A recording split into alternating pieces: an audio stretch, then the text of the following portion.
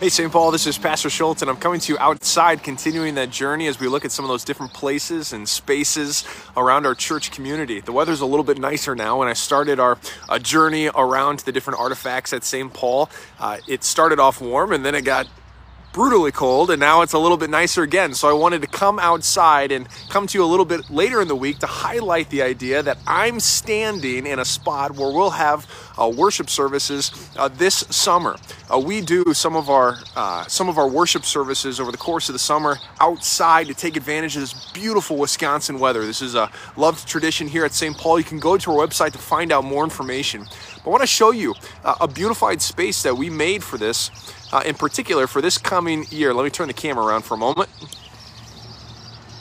Here is some of this gorgeous new landscaping, a little bit of a patio area with a pulpit that is beautiful. It's right outside our sanctuary, and here's where essentially the altar is up front as we have this space. But as I pivot around for just a moment, you'll see, especially if you've never been to an outdoor service, that it is right out one of our doors.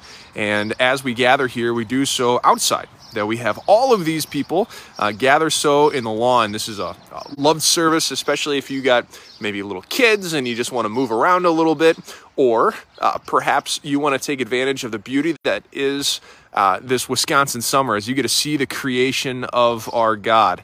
But on Sunday and really throughout the summer, as we have those outdoor services, we'll have people just packed out here as they get to hear the Word of God outside. Also be a great public witness to the Grafton community. So if this is something that interests you, please, again, go to our website to find out more of those information. Of course, if the weather's ever not great, we just move it inside for that last service as well.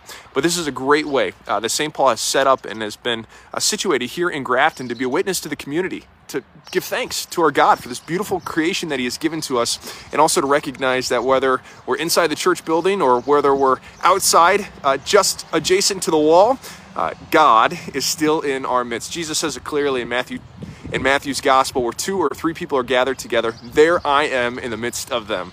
I look forward to worshiping with you all summer long, St. Paul.